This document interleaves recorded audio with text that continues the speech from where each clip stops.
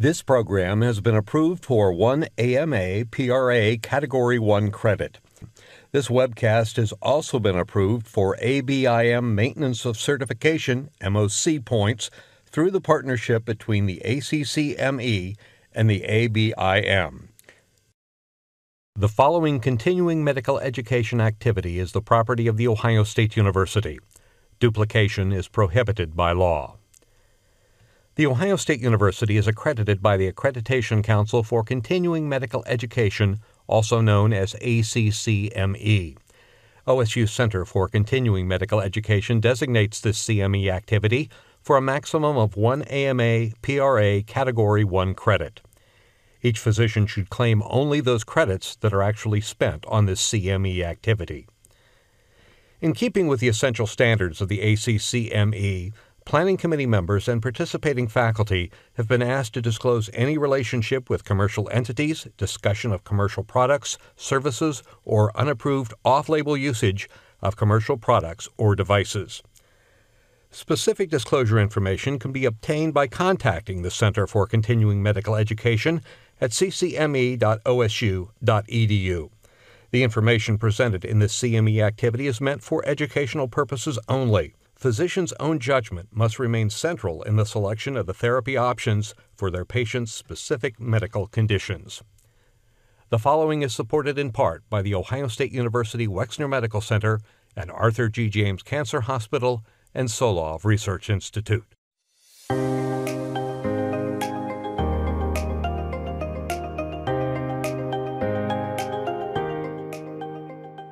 Prostate cancer screening.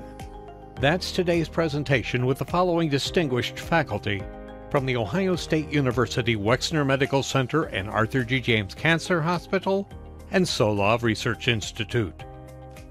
And now, our medical editor and moderator, Dr. Jing Mao.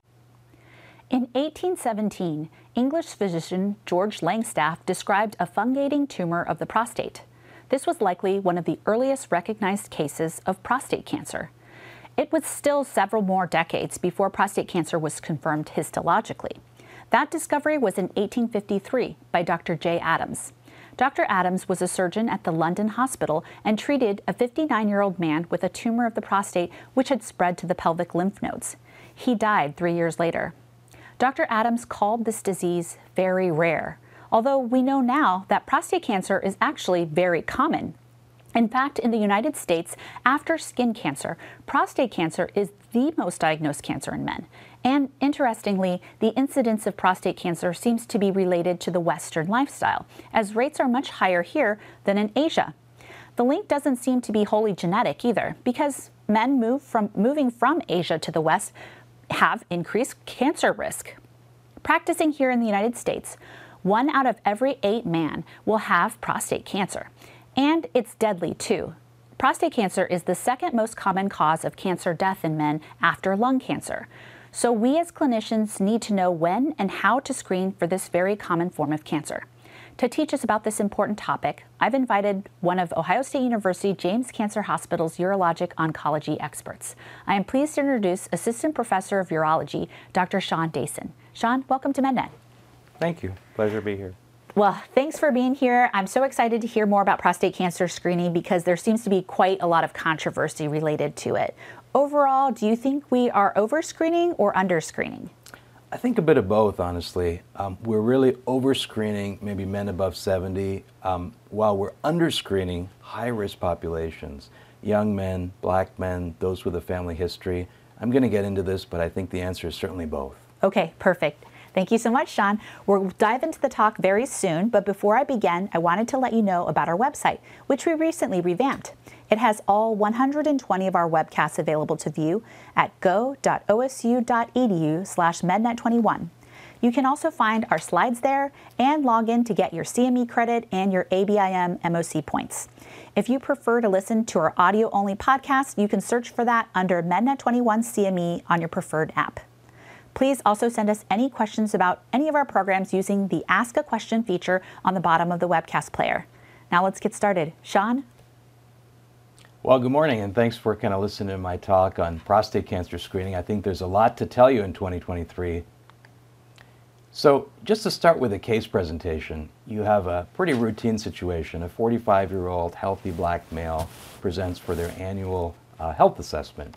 He really has no symptoms that might suggest prostate cancer, and he has no family history of cancer. Should we screen this man for prostate cancer?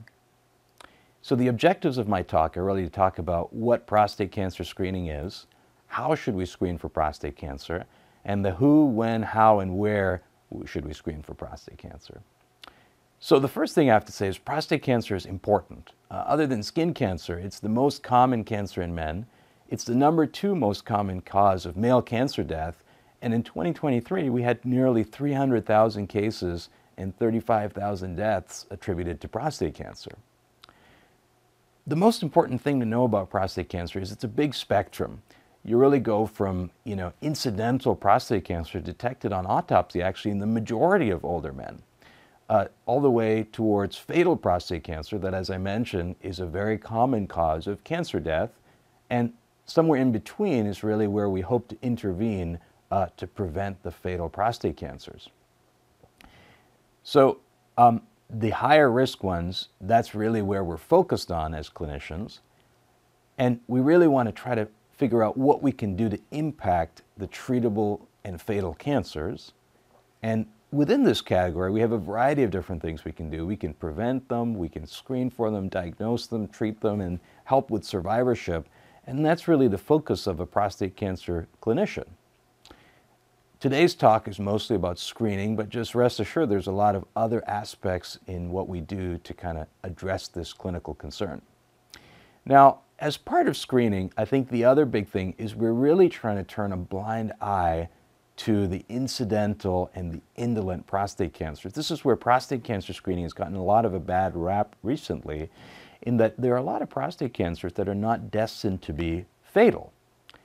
And so to get into screening, I think you really can equate screening to PSA testing. Pretty much most prostate cancer screening in modern times is with PSA testing. And really, I'm going to go over the history of it because I think this explains the context of prostate cancer screening in America in 2023. So a lot of modern PSA screening is largely based on certain key events. In the 1960s, the human prostate was identified to have unique antigens, and Phlox published a critical paper on this. They kind of then identified a unique antigen in the semen, published by Hera. Ablin discovers PSA specifically in the early 70s, and that was kind of the origin. So this has been around for a while. Wang and Chu then go on to improve our understanding of PSA and convert what was a predominantly lab-based discovery into optimized clinical testing. And this is, basically in the late 70s, the early 80s, where we start to develop this into a clinical test. And finally, in the late 80s, Stamey publishes a clinical report on the use of PSA in the New England Journal of Medicine. And really what this, report describes is a correlation with stage and tumor volume to PSA, and a correlation of PSA with treatment response. And here you go within a few years of this, correlation to FDA approval of PSA for the early detection of prostate cancer, and a number of non-randomized studies that support its use. And this really kind of spreads like wildfire. You have widespread screening and widespread treatment based on a pre-screening paradigm into the 90s and onwards. And so what has PSA done? Well, when you look at epidemiologic data, on the bottom axis here, you can see, 1975 to the mid-2000s, where I kind of gave you the outline of how PSA came into being. You really see in the light green above huge spikes in prostate cancer incidence, coinciding with the onset of PSA testing in the early 90s and onwards. And so yes, PSA testing really did increase the incidence of prostate cancer. And you can see this kind of happen quite dramatically here when PSA came into being. Now, I think what is also really important and is often kind of thrown out with the overall debate of prostate cancer screening is that we've seen deaths from prostate cancer have, on a population normalized level, since the onset of PSA screening. And I mean, if you're talking about a very big cancer here, that's a lot of lives that have, I guess, not perished from prostate cancer. So now, we can't attribute all of this to screening. There's a lot better surgery, there's better medications, there's better radiation, there's better biopsies and risk stratification and imaging. But models predict that at least 45 to 70% of this reduction in mortality can be attributed to screening. And you can debate the numbers, but a significant proportion of this related to screening. So I think you really have to then consider that PSA testing has profoundly impacted medicine. Prostate cancer is the most common, cancer in men and the second most common cause of cancer death. And models estimated that, 45 to 70% of a twofold reduction in prostate cancer mortality relates to PSA screening. So why isn't this the end of the discussion? What's the problem? Why not just do it? Why are we even talking about this? And so I think that, we now have to talk about the other side of the coin, the overtreatment, the overscreening that's been happening. And so really, when you have in the 90s, the FDA approving PSA testing for the detection of prostate cancer, I think you really have to focus on what the data was for that. It was non-randomized studies, smaller studies, single institution studies that were really a correlation of PSA with prostate cancer risk. And very reasonably through this era, there was, I guess, the USPSTF recommendation that there was a grade I or insufficient evidence for PSA testing. And I think a lot of this that created some challenge in people's understanding of how to apply PSA testing was that there's a huge difference between the incidence of prostate cancer and the number of patients that die of prostate cancer. As I mentioned, prostate cancer is a big spectrum. You go from incidental detected prostate cancer that never is destined to cause a clinical problem all the way towards fatal cancers. And that gap is really explaining the difference between the incidence and mortality, all of these incidental and indolent prostate cancers. And so the problem with screening is that in the 90s and the 2000s, we were detecting prostate cancer. We were not really differentiating between the incidental, indolent, treatable, and fatal cancers. And we were effectively treating all of these men the same in the 90s and 2000s. And so that also has had a big and profound impact in medicine in that we were treating a lot of men that were never destined to die of prostate cancer with expensive and toxic treatments without a high level of evidence for their benefit from said treatments.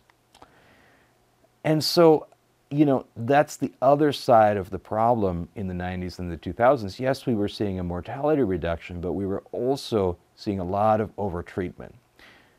This brings us to 2009, when two major randomized screening studies were reported in the New England Journal of Medicine. And here you can see a table describing the studies. The PLCO was the American study, and the ERSPC was the European study.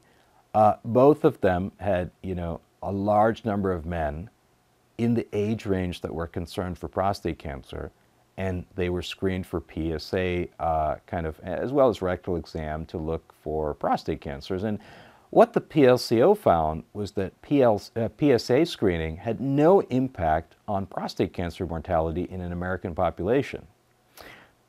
The ERSPC, or European study, found that prostate cancer death was reduced by, one death for 1,410 men screened and 48 men treated.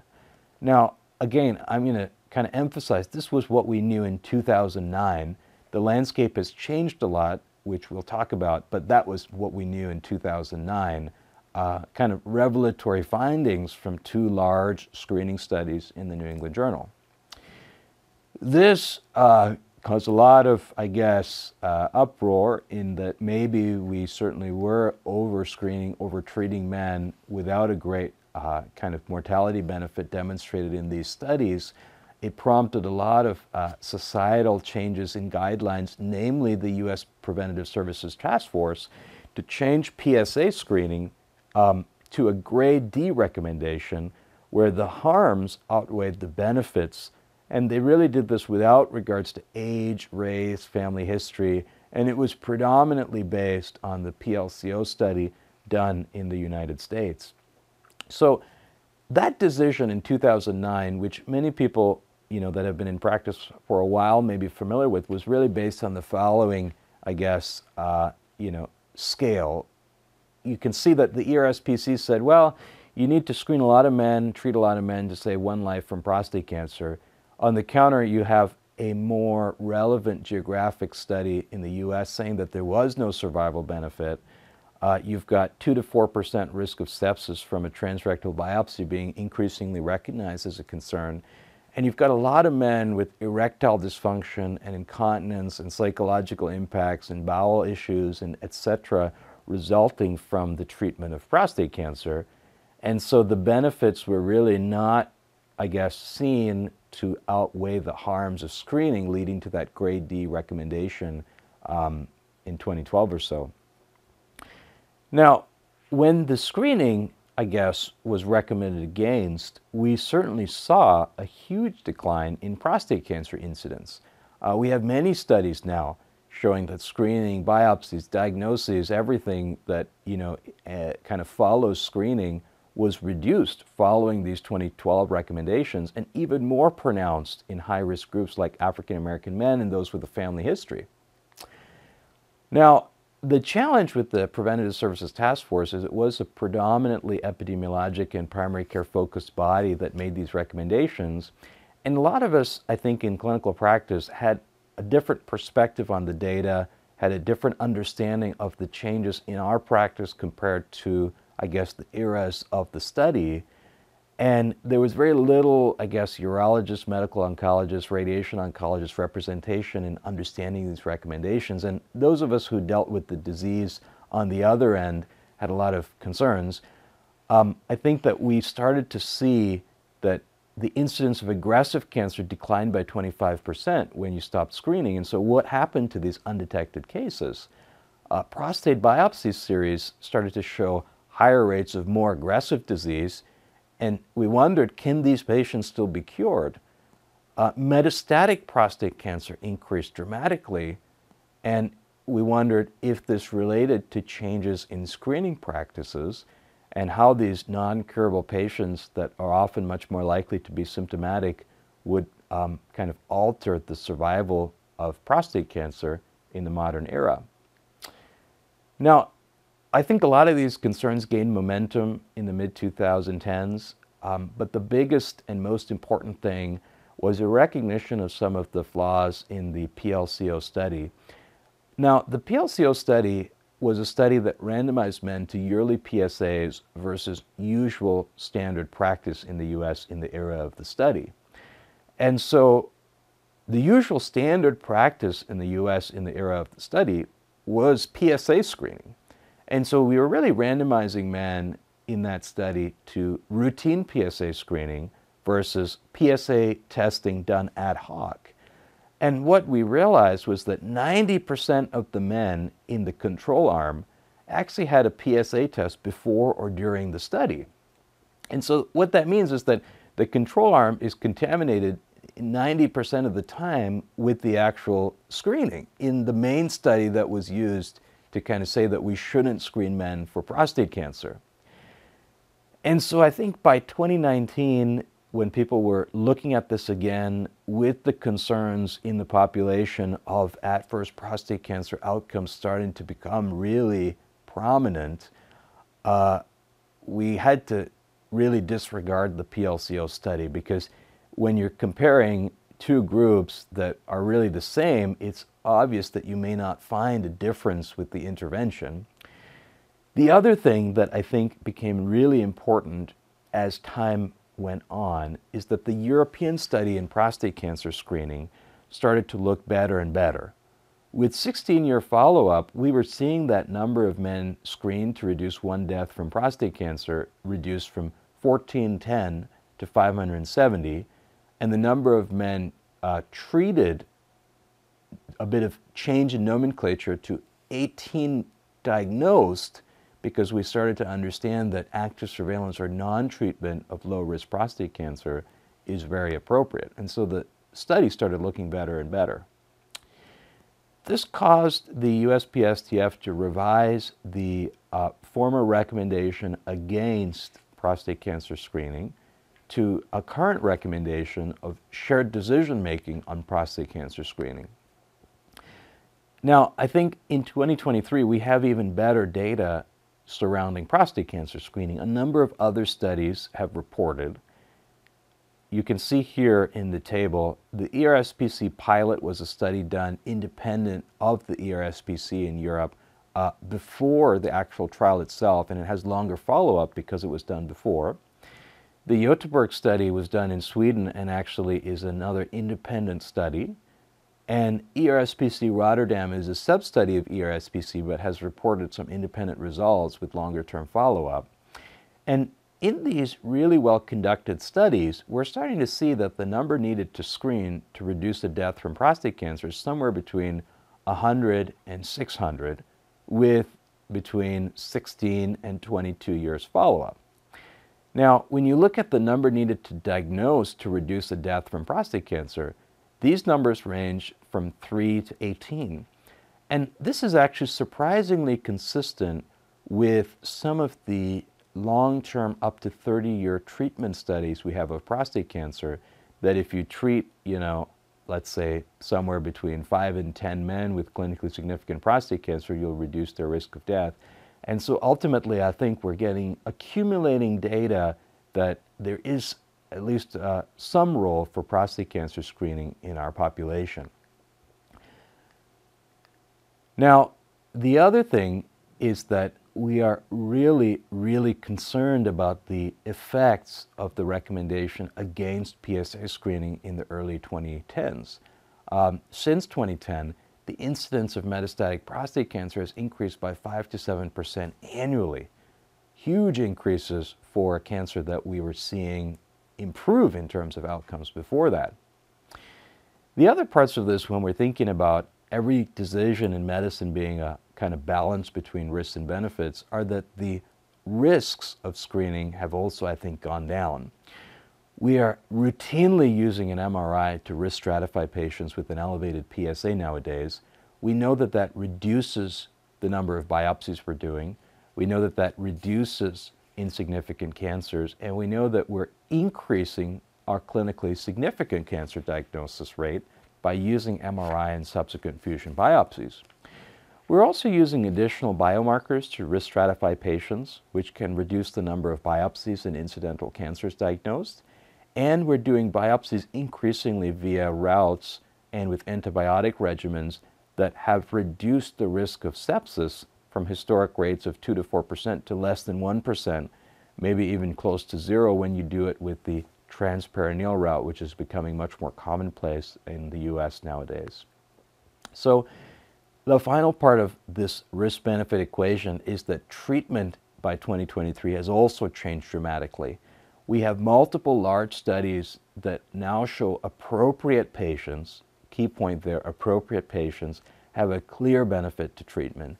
The SPCG4, which is recently published with a 27-year follow-up randomizing men to surgery versus watchful waiting for prostate cancer, showed a marked reduction in adverse prostate cancer outcomes. The PROTECT study is also showing lower rates of metastatic disease in a pretty low-risk population.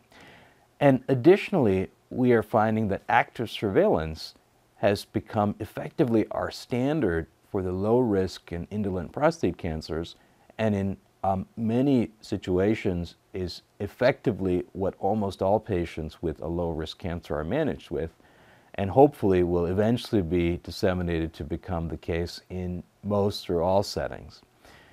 Surgery and radiation advances, on the other hand, for patients that need treatment continue and significantly reduce morbidity. So the other part of this is that we're starting to understand that earlier screening of younger men is very important. We're probably going to move the needle in prostate cancer by focusing screening on those in their 40s rather than their 60s and 70s. We've started to understand that a baseline PSA in one's 40s is highly predictive of prostate cancer mortality. For example, if your PSA is above 1.7, which we mostly consider a pretty low PSA, but you're in your 40s, your chance of dying of prostate cancer in your lifetime is probably 9 times what it would be otherwise. And the vast majority of deaths from prostate cancer actually are in those that have a PSA above the median. And this relationship is especially strong for men that are, I guess, of high risk, including African American men and those with a family history or germline condition. We also, I think, are starting to recognize men at high risk as being those that we really should focus screening on, even though we don't have clear, large randomized trials in this population because they're probably not going to be so feasible. African American men, we know that their incidence is 60% higher. Their death rate from prostate cancer is double. There are many socioeconomic and other disparities of care that are present in this group. And I think this is a critical group to target and be aware of when it comes to screening and shared decision making. Those with certain germline conditions like BRCA2 in particular, as well as Lynch syndrome, are at a 2 to 6-fold increased risk of prostate cancer, and these prostate cancers tend to be much more aggressive. And certainly those with a family history, whether it's in a father, brother, or even extended relative, but specifically the first-degree relative, have a much higher risk. And so these patients were really, really not represented in screening studies, but we know that they have, I guess, a much more aggressive prostate cancer concern. And I think that if you're having a shared decision-making, upfront and frank discussions on the lack of data in these groups for screening, but the higher risk known to be associated with this demographics are really critical. So when we look at principles of a good screening test, this was kind of, I think a set of principles come up in the 1960s by the World Health Organization. We really know that, firstly, a disease has to be important. I think in this case, it's the second leading cause of cancer death in men. Clearly, prostate cancer is important. We know that a disease has to have acceptable treatment, and I think that it's pretty well accepted that many prostate cancer treatments are kind of acceptable with their own set of side effects. There has to be reasonable access to diagnosis and treatment, and we certainly do have that in the United States for many patients.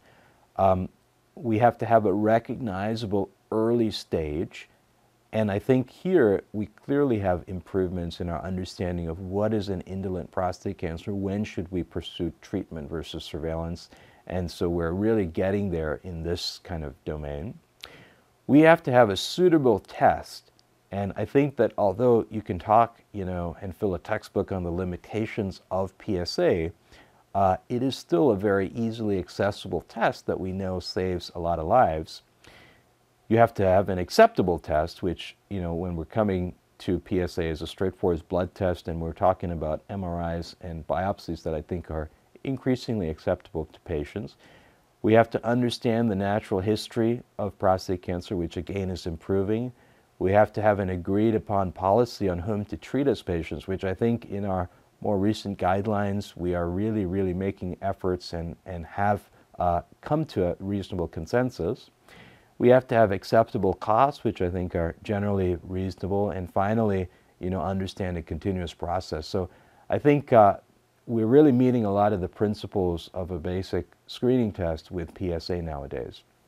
And so I think that the general overwhelming change in the last decade in the data to support a reduction in what we thought in 2009 of the harms of prostate cancer screening and the benefits of prostate cancer screening has really led to most societies to encourage this being a shared decision-making approach.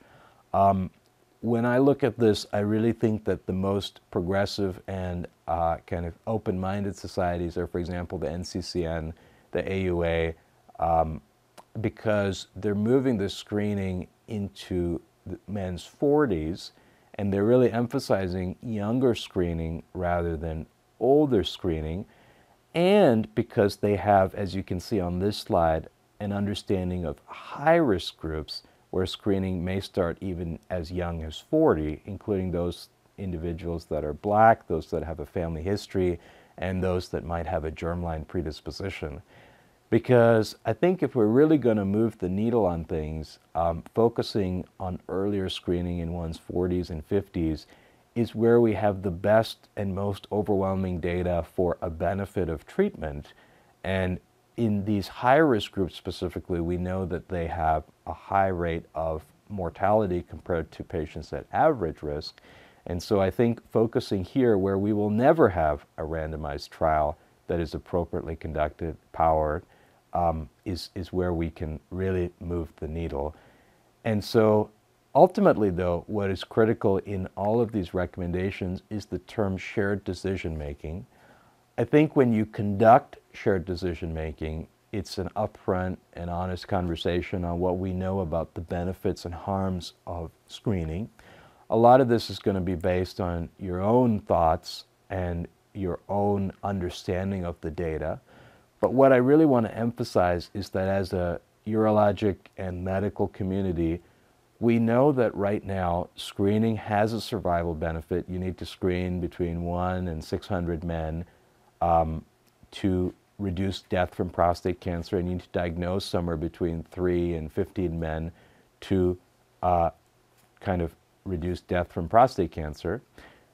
We're increasingly improving the harms of screening, but there are known defined harms of biopsy, psychological impacts of like indolent cancer being diagnosed. There are certainly harms of treatment and overdiagnosis that are still occurring, but understanding and recognizing the survival benefits of screening and treatment is critical in discussing shared decision making with patients, and a lot of that data is newer and is something that I've just reviewed. So when it comes to now the rectal exam, which is the other side of things, honestly, the rectal exam is probably just a footnote in prostate cancer screening. We really don't have data to show that it's beneficial in the screening setting. I think it's optional. Occasionally there'll be somebody that says, well, the rectal exam is critical because I found a high-grade tumor in somebody with a low PSA. But I think that that's a challenge to generalize to overall practice. And I think that, I would consider it optional, but not the main part of screening, which is really PSA testing at this point in time. And so for practical recommendations to kind of close out my talk here, I think that we really want to discuss screening in younger men, start in your 40s. You can continue into your 70s, but I think well beyond 70 is really, where we start to see more of the harms rather than the benefits of screening.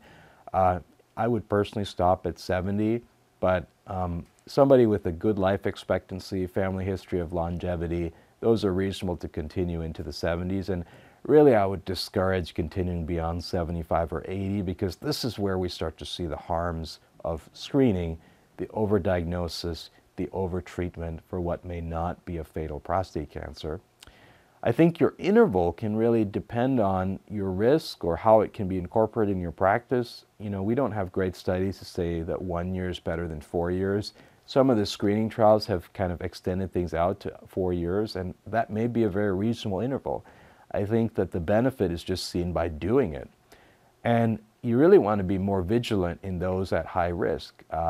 Black men, those with a family history, especially in a father, a brother, those that have that family history come about at a young age that was metastatic and perhaps fatal, consider screening strongly in those men. And those with a family history or personal history of a germline condition like BRCA2 or Lynch syndrome, which are known to be certainly associated with prostate cancer.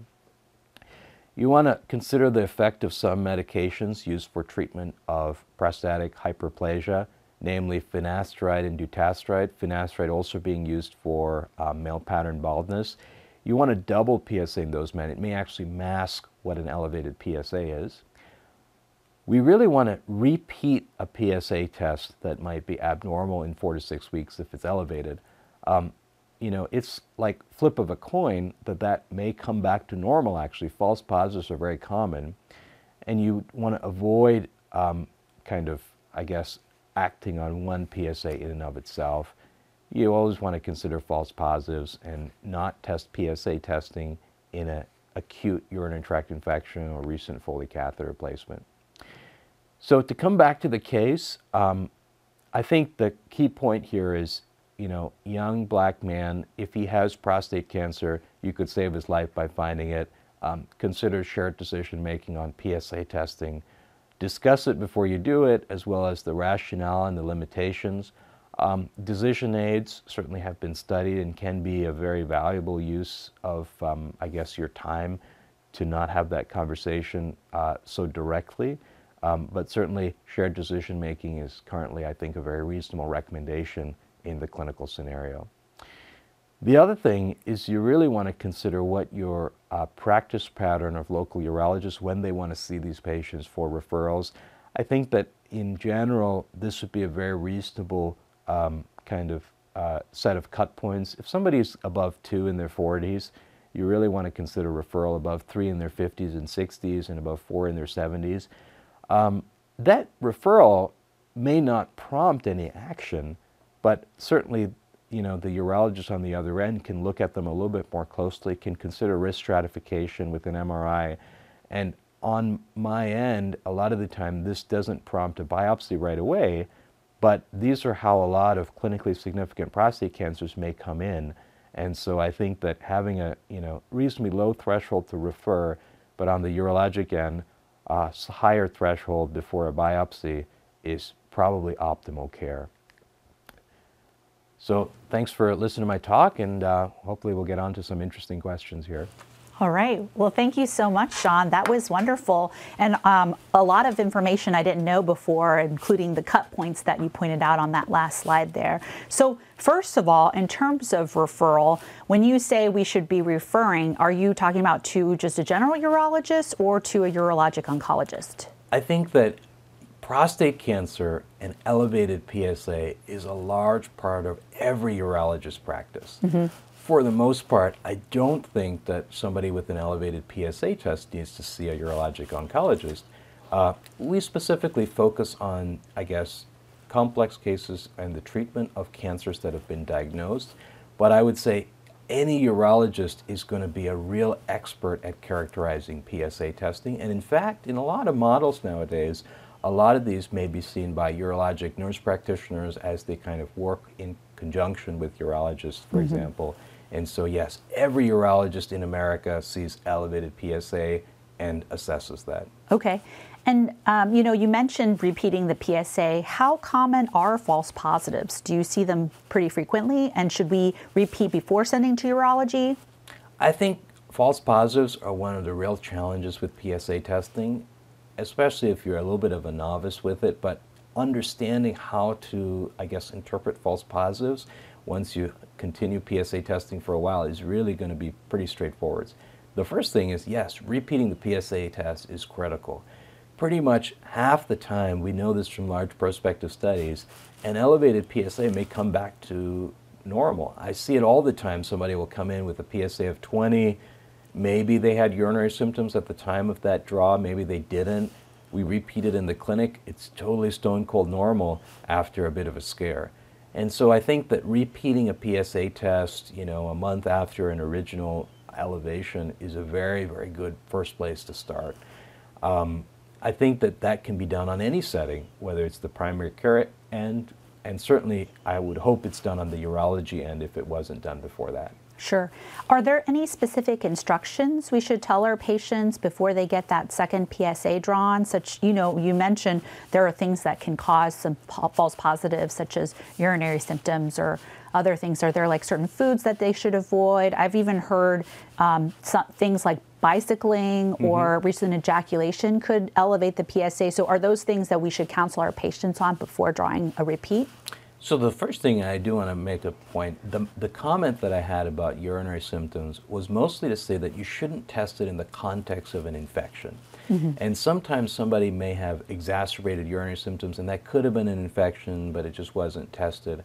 a lot of these men may have baseline urinary symptoms with age, and that's just going to be something that, is part and parcel of testing a PSA in a man in their 50s. So the big part about the urinary symptoms is we just really want to rule out an infection as in an acute exacerbation. I think that's the most important false positive if I were to emphasize one false positive to avoid. Okay.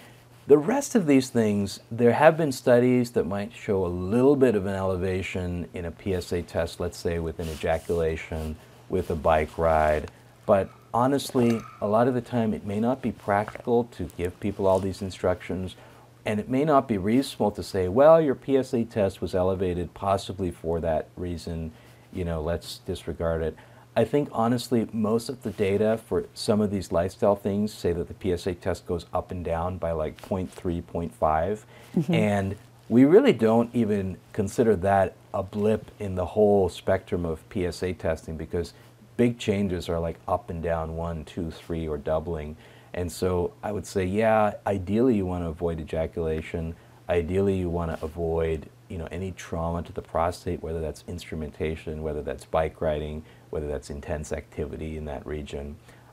Ideally, you must avoid a urinary tract infection, but in general, repeating it and just making sure you've covered the UTI, you're probably fine. Okay.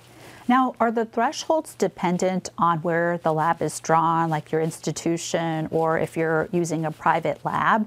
Should we be looking at the reference ranges for the lab, or is it pretty much a standard threshold irregardless of where you have it drawn?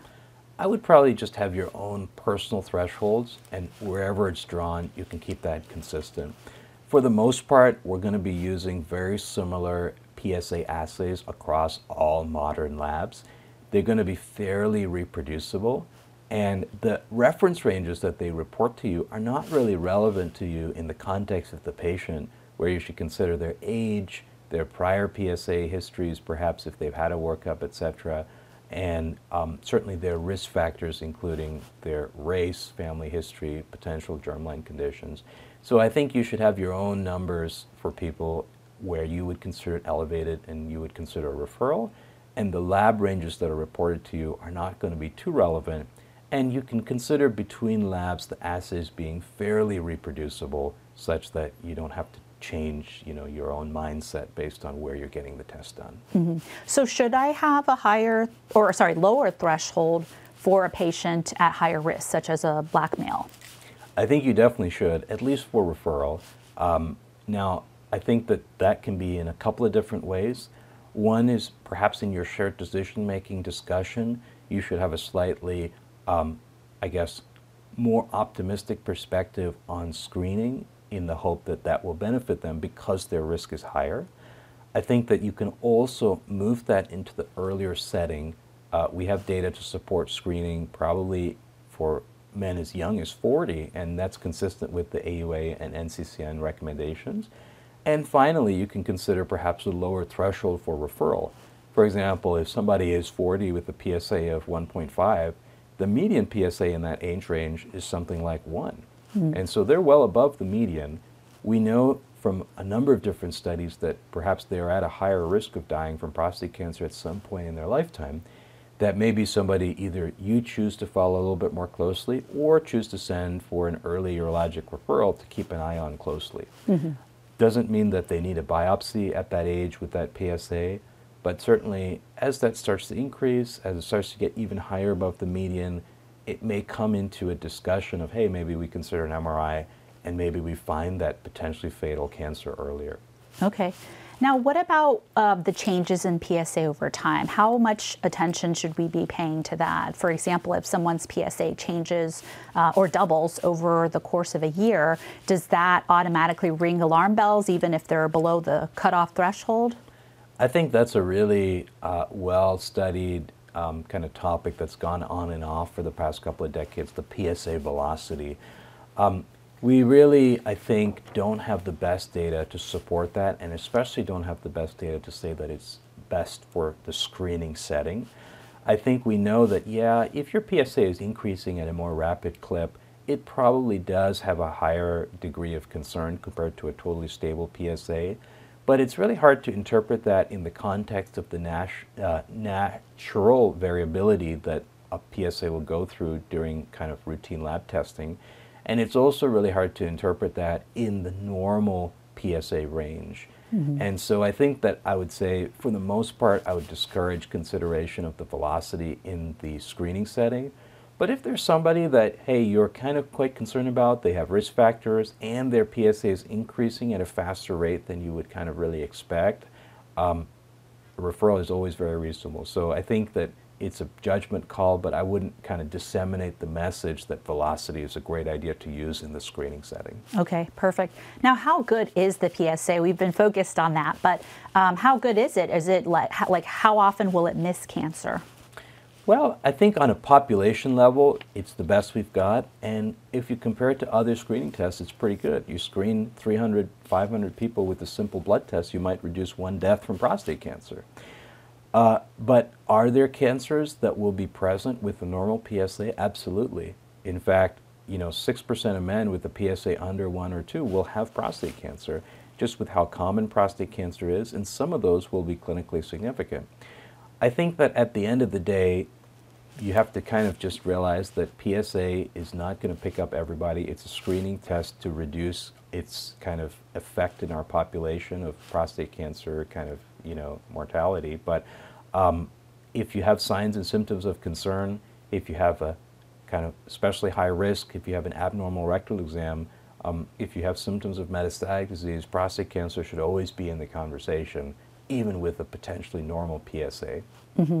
Now, with shared decision making, you had mentioned that some of these studies are even looking at kind of 4-year PSA screenings. How do we counsel patients, or what are the things we should be thinking about when discussing the interval to screen someone? I think the best way to phrase it is we don't have the data to say that 1 year is better than a lengthier interval. And in fact, most of the data is probably in the 2 to 4 year range. The difficulty is that on a practical level, thinking about things, beyond a yearly interval when it comes to blood tests can be difficult to keep up to date, depending on how you practice, depending on your setup.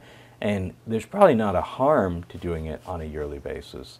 So I think that if it's very reasonable for you to keep track of it, to do it every 4 years, and for that to be reasonably consistent, that's probably just as good as doing it as, frequently as every year.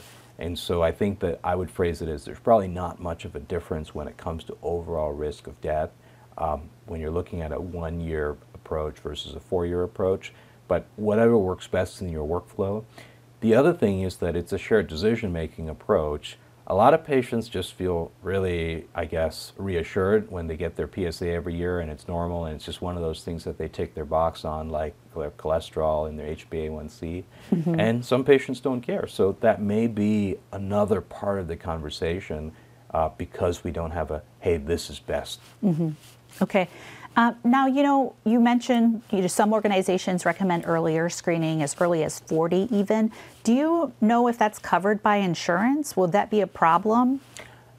In my experience, at least on the cancer end, the National Comprehensive Cancer Network guidelines are considered a very appropriate guideline set to use for insurance coverage. In fact, for most cancer treatments that we have, if it's in the NCCN guidelines, we'll be able to get it covered. Every now and again, we get a peer-to-peer or something like that, but honestly, it's kind of rare if something's in those guidelines. And recommendations as low as 40 for somebody at high risk are in the NCCN guidelines. So I think that we probably shouldn't have difficulty with insurance coverage.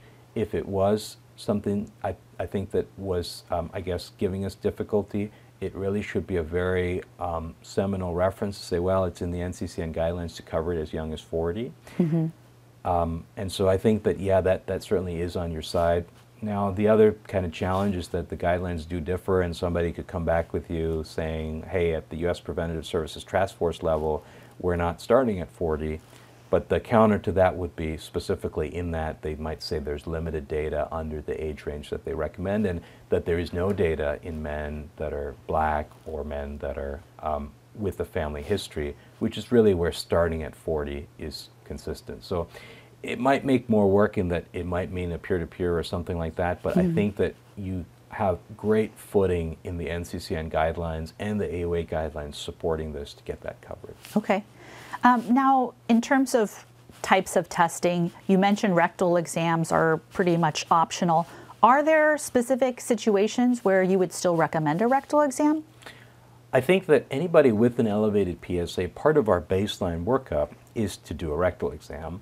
And so that's, I think, a good kind of option to consider. Like, for example, if somebody has a highly elevated PSA and you're thinking, hey, I'm going to repeat this in a month, it would be very reasonable at the time that they have an elevated PSA to do that rectal exam, because if you feel that prostate and it's a rock-hard prostate with great abnormality, you may not choose to wait a month. You may choose to send them on right away and have the urologist repeat it, for example. Similarly, if somebody's having some urinary symptoms, their PSA is up, you examine them, hey, prostate is really tender, pelvic floor is really tight, that might very well be prostatitis explaining the symptoms. So it's part of your clinical assessment of an elevated PSA and urinary tract signs and symptoms. But I think that where I would say it's optional and probably the data to support it is not so strong is in the screening setting. For somebody with no symptoms, for somebody with average risk, that PSA is probably the way to screen them, and the rectal exam is not so contributory. Okay. Now, other than PSA, are there any other screening options, or is anything in development? I think I would just say at this point, for the general message, PSA is really the one to go with. In development, we'll probably at some point use a variety of different other tests.